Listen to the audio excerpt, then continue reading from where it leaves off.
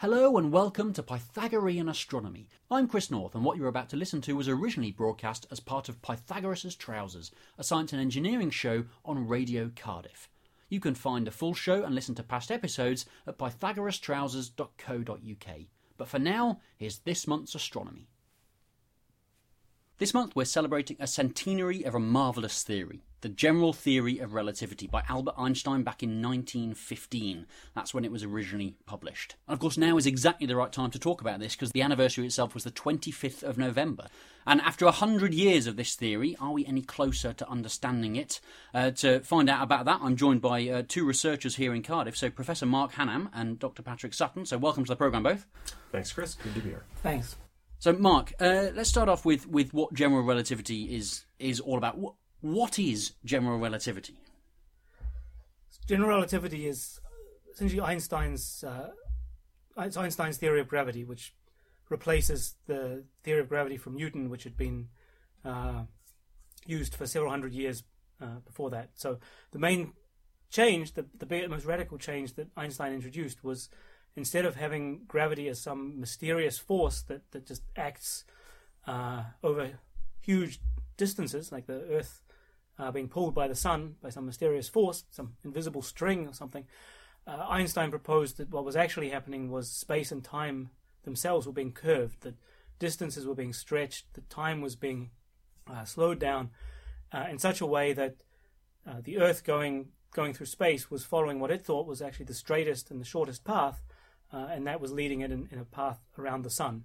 So it wasn't some force, it was just things moving where it was easiest for them to move due to the curvature of space and time. And Patrick, we see this demonstrated sometimes with a sort of rubber sheet, an elastic sheet, and that's quite a good analogy for what's happening here. Right? Yes, it is. It's not a perfect analogy, but it does give a lot of insights, I think, into the basic idea. So you can imagine a rubber sheet, say a trampoline in your backyard, and we're like little ants crawling across the trampoline. And if there's nothing else in the space, the trampoline is completely flat and everything looks normal. But then suppose you have a bowling ball that you put in the middle of the trampoline. That might represent the sun. It's going to distort the trampoline. It's going to bend it. And now if you're a little ant crawling around on the surface, you might move in what you think is a straight line as you crawl across the trampoline. But when sort of seen from outside, the ant's path will seem to naturally curve around the bowling ball because the space he's moving through is being stretched or distorted, curved by the mass of the bowling ball. So that is an analogy where you replace the bowling ball by the sun, and the ant, say, is the Earth. Gives you a sort of a hand-waving but useful idea, I think, for trying to understand the basic idea of the general relativity and how gravity is encoded then as a warping of space.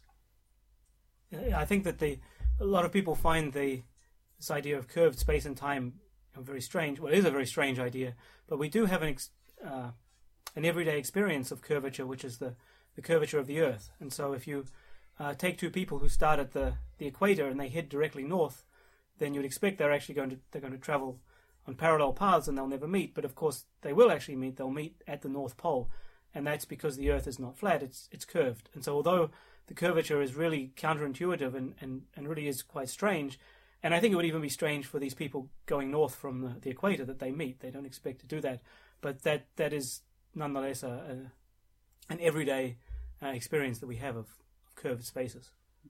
And there were lots of things that sort of fell out as a result of Einstein's theory that came by, and it made all sorts of predictions, not necessarily by Einstein, but by other people using his theory to predict so many things in the universe, things like black holes, for example. Einstein didn't directly predict black holes himself, as you say. These were things that came from other people.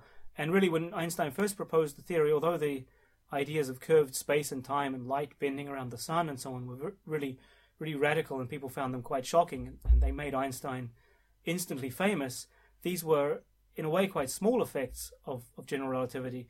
And it was only later that people realized that if you were in the presence of an extremely strong gravitational field, so if you had a very, very massive, very, very dense object, then space and time could be distorted in such a way that you would have a region where even light couldn't escape, and that's what a black hole is. And there are truly bizarre effects that happen where you have if someone falls into a black hole, then as you watch them fall in, their wristwatch will slow down, and appear never to actually reach the time when they fall in, whereas from their experience they actually just fall straight in and they don't notice anything. And these sorts of weird effects are only manifest themselves close to in the presence of extremely strong gravitational fields. But and there are more local effects as well. You mentioned light bending around the sun. There are more local effects with the orbits of the planet. So, Patrick, I mean, one of the big things that led to the sort of the proof almost that Einstein's theory was probably correct was the idea that that Mercury, its orbit around the sun, was not what was predicted. Yes, this is a phenomenon known as the anomalous precession of the perihelion of Mercury. It's a catchy title. A catchy title, yeah. It's a real winner. It was actually the first real breakthrough in general relativity. So Einstein had knew about this problem. It was a famous problem, actually, in astronomy. It had been known for about 150 years at this point, during Einstein's time, that the orbit of Mercury around the sun doesn't quite match what's predicted by Newton's laws of gravity. And everything else pretty much matched, right? Everything else. Pretty much everything else, to the accuracy with which things could be measured, where Newton's laws worked perfectly. But for Mercury, there's this effect called precession. That is, the orbit shifts slightly around the sun. So the Mercury, when it goes around, its orbit is an ellipse, not a perfect circle. That's normal for planets, and that's explained by Newtonian gravity. But the ellipse shifts slightly every time Mercury orbits, and it's a very tiny effect. And most of the effect is explained by Newtonian mechanics. It's known that the sun isn't quite spherical, and the other planets perturb Mercury's orbit, and so on. And so calculations have been done, and it was very careful calculations that explained almost all of this shifting effect. But there was a tiny amount left over, just a tiny fraction of a degree every century that wasn't explained by Newton's laws. And this had been known for about 150 years that there was something wrong. And so when Einstein was developing the general theory of relativity, sort of the first concrete prediction he worked out was a correction to the motion of Mercury's orbit. And it was exactly the right number to explain this discrepancy. And so he knew at that point, I think, that he was onto something. And that was the sort of the first test that everybody could look at and say, yes, this theory has something to it. And I think this calculation he did, this is what was really almost 100 years ago today. I think it was the 18th of November or so that he actually did that calculation. And I find this really remarkable to think that he had spent 10 years trying to work out how to generalize his special theory of relativity to include gravity, and he'd had to learn a lot of new mathematics to do it and to try a lot of new radical ideas, and he'd come up with this extremely sophisticated mathematical structure to do that. And then out of all of that, he decided to calculate this shift of the orbit of Mercury to see what would happen. And he went through this calculation, this difficult calculation coming out of his huge theory. And in the end, he got the number, and the number was exactly the number that had been calculated. And it's difficult to imagine what a experience that must have been for him, what a shock. I mean, he said that he had palpitations of the heart, that he couldn't sleep afterwards, that this was possibly the strongest emotion he'd ever felt in his life was having calculated this. And I think the idea of going through 10 years of calculations, which may have all turned out to be wrong, may have all turned out to be, crackpot theorizing, and to get a number, such a precise number, so accurately, must have been an incredible experience. It's one of the joys of science. I think it's fair to say that when your theories all work out, or you make a measurement that agrees, and suddenly everything falls into place. Yes, but not many of us get such a strong confirmation of our ideas as that. Yeah. But it's also one of the things that is required by a scientific theory. A scientific theory is not just someone writing down an idea and saying, I think this is what happens. To be a scientific theory, it has to explain all existing observations and then make a prediction that can be tested. And that was one of the big things that general relativity does, is it makes predictions, some of which we can test and some of which we can't. So, for example, it predicts, as other people calculated, we mentioned, the existence of black holes. And we've not found any directly, but we have very, very good evidence that they do exist, for example. But there are other predictions it makes as well, all related to the way it warps space-time. So Patrick, this warping of space-time has other effects that we should, in theory, be able to detect. So I think you're referring to gravitational waves, which is a particular focus area of the group here at Cardiff. So if we go back to this analogy of the trampoline or the rubber sheet with the bowling ball on it, that's a static situation. I've got the sun, and it warps space around it, and that causes things like the Earth to travel in these curved paths that orbit the sun. But now suppose I make the situation dynamic. I put in a second bowling ball. So I've got 2 stars or 2 black holes, and they may be orbiting each other on this rubber sheet. So I'm straining the analogy a little bit, but you'll let me run with it. So we have these 2 bowling balls orbiting each other on the sheet. Now, because they're moving, the stretching of the trampoline is going to be changing over time as the bowling balls move around each other. And so if you're an ant out on the edge of the trampoline, you might feel the ripples or vibrations in the sheet from the motion of these balls as they orbit each other. So that's an analogy for an effect that's seen, that was predicted by Einstein in general relativity, that the changes in gravitational fields as objects, say, orbit each other will move out from the source as the form of a wave, a distortion in space that moves outward like a wave. They travel at the speed of light, and they're called gravitational waves. So they were, I guess, the last fundamental prediction, if you will, of general relativity, something that was really fundamentally new and not known before, not conceived of before. And they are the last one to yet be directly detected, directly tested. And so studying gravitational waves and finding them is one of the major focuses, areas of research here at Cardiff University, actually. And it sounds easy enough. You go and find 2 things that are moving around each other. You wait for the waves to ripple out, and you measure those waves in space-time. So what's hard about this, Mark? Well, the problem is that the gravitational interaction is really, really, really weak. And I think the easiest illustration of how weak gravity is that we are held down on the Earth by the Earth's gravitational pull, which is generated by this massive Earth that we stand on.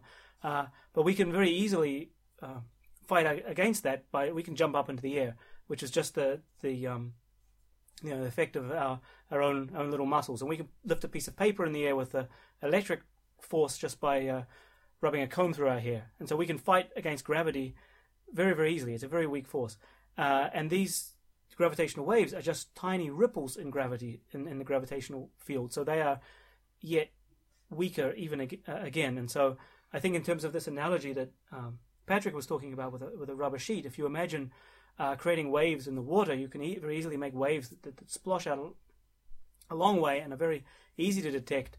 On this trampoline, anyone who's been on a trampoline knows that this is quite a stiff object, and so you don't just send big ripples out across your trampoline. It's quite stiff. Well, space-time is much, much stiffer yet again, and so the waves that are sent out from any astronomical event are incredibly weak, and that's why up till now we haven't been able to detect them. So we're looking for these stretches in space-time, and Patrick, what does a stretch in space-time look like, if it's not a stupid question?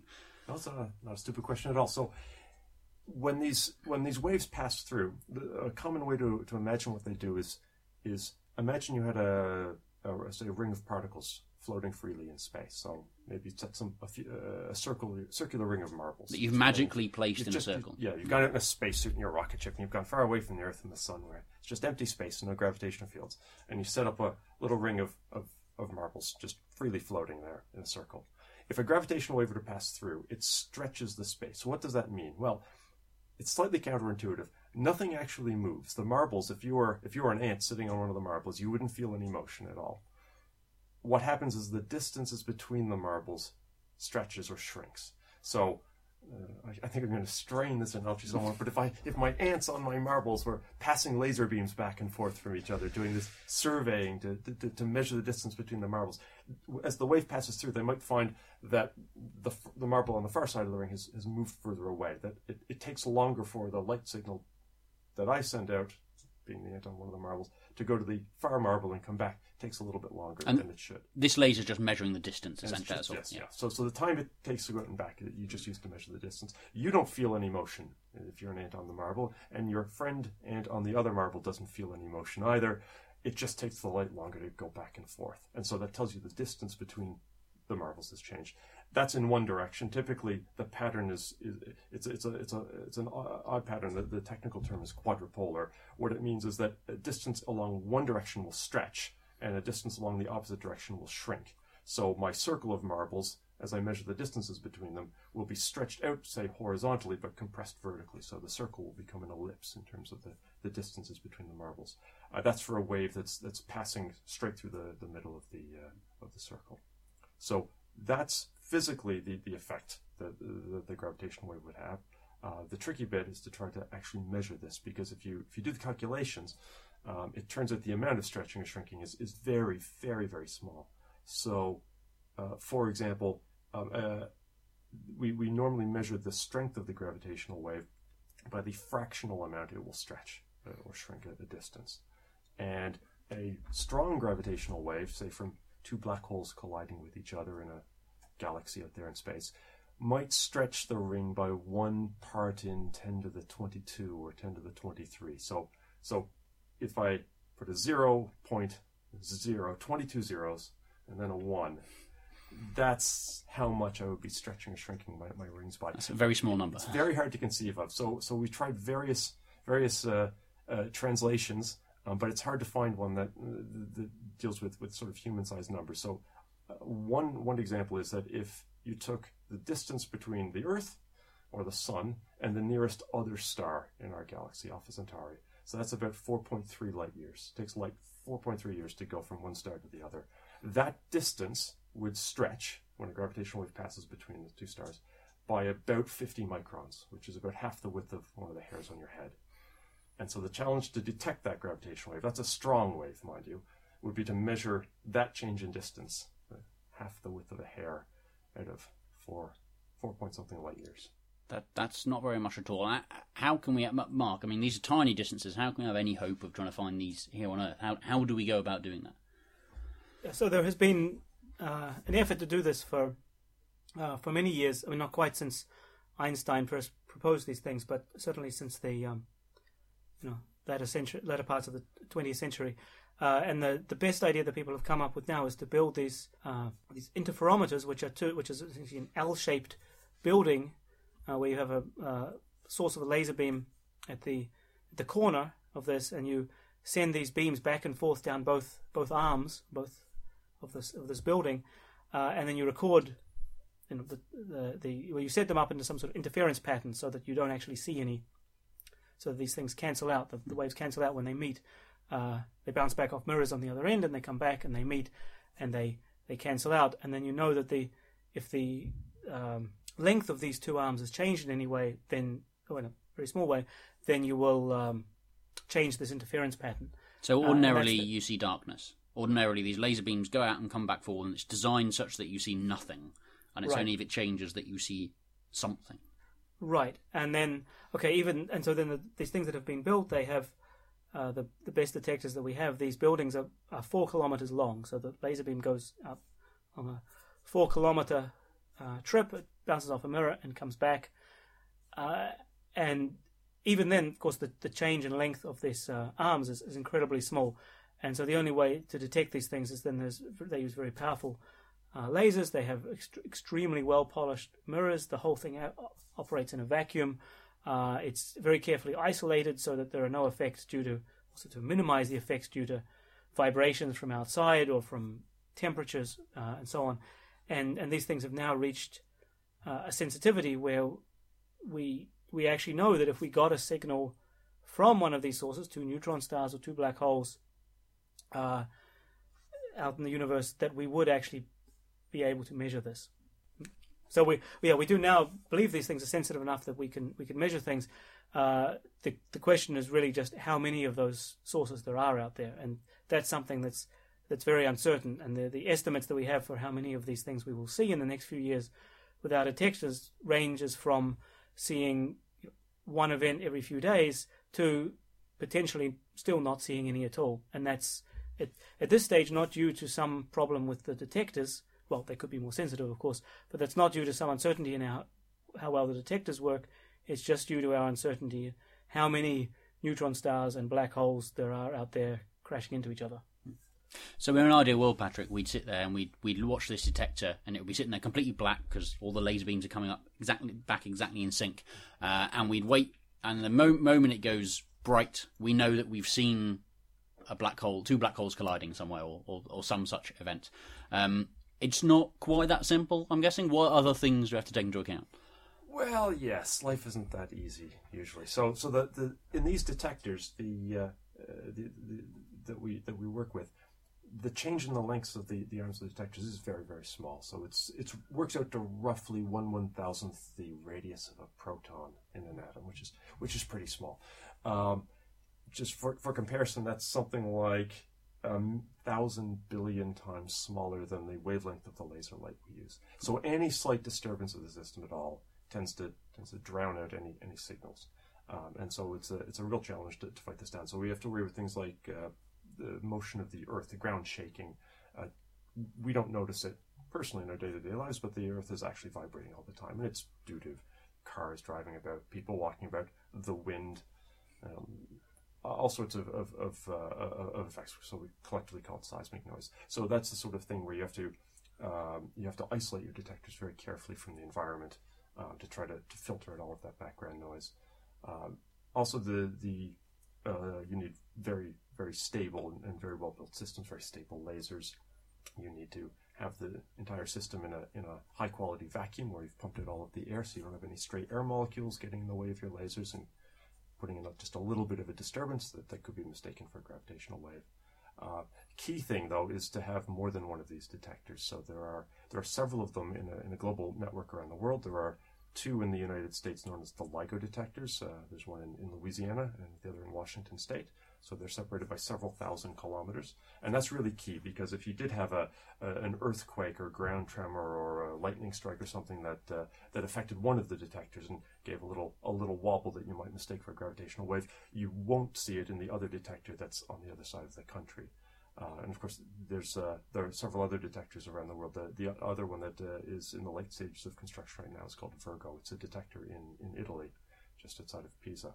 Lovely place to visit if you get the chance. I'll bear that in mind. Yes. And so these instruments and the teams that develop them work as a global collaboration where we share data. And we analyze the data from all of the instruments collectively, looking for that little wobble that happens in all of the detectors at the same time and in the same way. It's the elusive gravitational wave.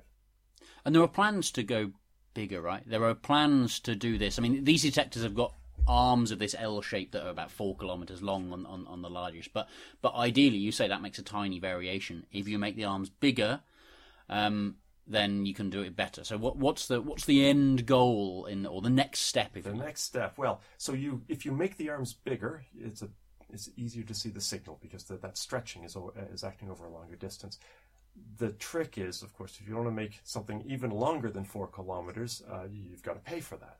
And you need vacuum systems. You need a lot of land, and this gets very expensive. Eventually, there's a limit where the Earth itself isn't flat. If you make the arms too long, of course, that curvature again. That curvature problem, yes. So the way to go to very long arms actually is to go into space. Vacuum is free up there, and land is cheap, so to speak. So there are plans to put one of these gravitational wave detectors into space. Sometimes called the LISA mission. It's being proposed as a European Space Agency mission, due for launch in 2034. So I'll mark my diary. Basically around the corner, yes. Yeah. So the idea behind LISA is to put 3 spacecraft into orbit around the sun, and these 3 spacecraft would form the centerpiece on the ends of your arms. They would actually be in a triangular configuration, and they send laser beams back and forth to each other, the 3 pairs. And these would act as your gravitational wave detector in space. The arms, the distance between the spacecraft, would be somewhere between 1 million and 5 million kilometers, so much, much bigger than, of course, anything we could do on Earth. Bigger than the Earth, in fact. Quite a bit bigger. The interesting thing about this is actually when you make the arms that big, you're not just making the detector more sensitive, you're changing what you're looking for. So, in particular, the frequency of the wave that you can detect goes down as the length of the arm goes up. They're inversely related to each other. So, for example, these detectors on the Earth that are a few kilometers long, they naturally are sensitive to gravitational waves that oscillate at around 10 to 100 to 1,000 cycles per second. So it'd be a low hum if it was audible. Yeah. Yes, in fact, it just happens to be the audio frequency range for the human ear. So you could take the output of these detectors and pump them through speakers, and if there's a gravitational wave there, a loud one at least, you would actually hear it. When you make the detector arms 1 million kilometers long or more, you're looking at much lower frequencies, waves that have a cycle of maybe once per minute, once per hour. So things that are moving much more slowly. And in the world of astronomy, that means larger things. So, for example, the ground-based detectors, where you're looking at 100 cycles per second, that will be the end stage where two neutron stars or black holes collide and merge with each other. Whereas once per hour waves might be produced by, say, a pair of white dwarf stars in a tight binary in our galaxy. So you're seeing a different object. It's about the same as the difference between an optical telescope, where you look with your eye and you see visible light, versus, say, an X-ray telescope that's looking at X-ray emission from, and you see completely different objects when you look at the sky in those two ways. Yeah. There's a lot more coming along. There's a lot more in the future that's planned. But of course, if you want to hear more about it, there is an event to celebrate this taking place in Cardiff. So, Mark, tell us about this thing on the 9th of December. Right. So on the 9th of December, we're having a series of three short talks, one by Patrick and one by myself, and another by Steve Fairhurst, who's another researcher here in Cardiff. And we'll be talking about the history of general relativity, of Einstein and his theory, and also about black holes and about gravitational waves. So you'll be able to hear more about that. And that's on the 9th of December. There'll be a little drinks reception beforehand. The reception starts at 6, and the talks will start at 7 and go till 8:30 or so. And it's in the Julian Hodge building at Cardiff University. So that should be a good event to celebrate with the team here in Cardiff and hear more about what's going on. It's open to all, essentially. So if you fancy coming along, then please come along to that, and maybe we'll see you there. Mark, Patrick, thanks very much. To help build towards the LISA experiment, then a Pathfinder mission testing some of our technology is going to launch in December of this year. To find out more about that, go to the European Space Agency's website, so www.esa.int, and see if you can find LISA Pathfinder. Should be a very exciting mission, lots of technological challenges to address. But from technological challenges to looking up in the night sky, it's time to look at what's in the sky this nice, dark, cold nights of December coming up. So with me again, Hugh Lang. Hello, Chris. So nice cold nights in December, nice and dark, yes. Dark nice and early. long cold nights, so you can get out early in the evening and do some decent observing if you require. What do we see if we go out in the evening? Well, unfortunately, the planets are not being very helpful. Mercury again will be at the end of the month, 28th, but it should reasonably be seen as long as you've got a fairly flat horizon, about an hour after the sun. It's quite bright, something like magnitude minus 0.5, so it's reasonably bright to the after sunset. You spot it. So this is the western horizon. That's right, after sunset. The only other two planets, of course, well, you have to know what you're looking for, and of course that's Uranus and Neptune. That leaves all the bright planets, of course, which are all morning objects. But it's not so bad at the moment because, of course, it's dark relatively late. So you don't have to get up that early to see the morning objects. That is correct. But the one planet I really want to bring into it, of course, the equation this month is Venus. Really, really stunningly bright. And what you'll see in the morning twilight sky, 4 planets, of course. There'll be really bright Venus. Not quite as bright Jupiter, but still very obvious. Mars will look quite star-like, but of course it's got a really distinctly ruddy red-orange glow, so you should be able to see that. And about an hour before sunrise, Saturn will appear. But of course, that's not really the interesting object that would be worth getting up early for to see. The real object is not the planets themselves, but we've got a comet in the sky. That's right. Comet's a US-10 Catalina. It's an Oort cloud object, so it's going to be a pristine comet. Never been close to the sun before. So that means it's come in from way, way out, from tens of thousands of times further away than the planets. That's right. Right in towards the sun. That's right. Basically, it's just past perihelion, so it's come around the other side of the sun. Of course, now it's going to rise into the morning skies of the northern hemisphere, and it's predicted to be, comets are always really undeterminable. We can't be sure, but it's predicted to be quite bright. In fact, we're hoping it's going to be a naked eye object. And the best way to find comets, because they can look like faint fuzzy blobs to the untrained eye, but does it pass by any planets? Yes, it's going to be fairly close on the 7th of December. In fact, it's going to be about 4 or 5 moon diameters away from the planet Venus. Of course, I said before, Venus is going to be really bright, so you're going to see that. Okay, and if you just look you may see it with naked eye, but it's always worth having a pair of binoculars anyway. You'll certainly be able to pick it up in a pair of binoculars. And for guidance, 4 or 5 moon diameters, that's probably 2 or 3 fingers held at arm's length. The width of those fingers is about the distance. So look about that far away from Venus, look around it, and you might see a faint fuzzy object, and you'll be seeing this object. Well, hopefully you will see. You will see this faint fuzzy object, and that's something that's come into the inner solar system for the first time ever. That's right, and it's also on an ejection trajectory. So it's the only time we're going to see it. It's going to be ejected from our solar system. That'll be it. It'll be gone. All right, so see it while it's hot. That's right. Yeah. Now, the other thing, of course, is the big meteor shower, which is a Geminid meteor shower, which is the biggest meteor shower of the year, commonly associated with comets. Mm-hmm. But this one isn't. This one's actually associated with a 3200 Pythian, which is a Palladium asteroid. So although this is just a hunk of rock, at some point it's passed, it's left a trail of material behind it, and the Earth is passing through that stream of material. That's right, which is obviously following the orbit of the comet. But the thing about this particular object is that it seems to have a lot of dust within its, if you want to call it a tail, within its orbits. And hopefully we should be able to see, because the moon will be fairly new and setting early. So basically not in the sky. It's not going to be in the sky. And I should actually say that the peak is predicted to be about 6 o'clock in the evening. So, it's a nice time to get out there. And we should see in the numbers of anywhere between 120 and 160, meteors per hour, providing it's not cloudy. Of course, there's always that risk, isn't there? But the Geminis are a nice shower to watch because they're very bright and they're nice and slow, so you get time to catch them. That's right, they're unusually slow. In actual fact, something like about 35 kilometres a second. So the trails tend to be relatively long.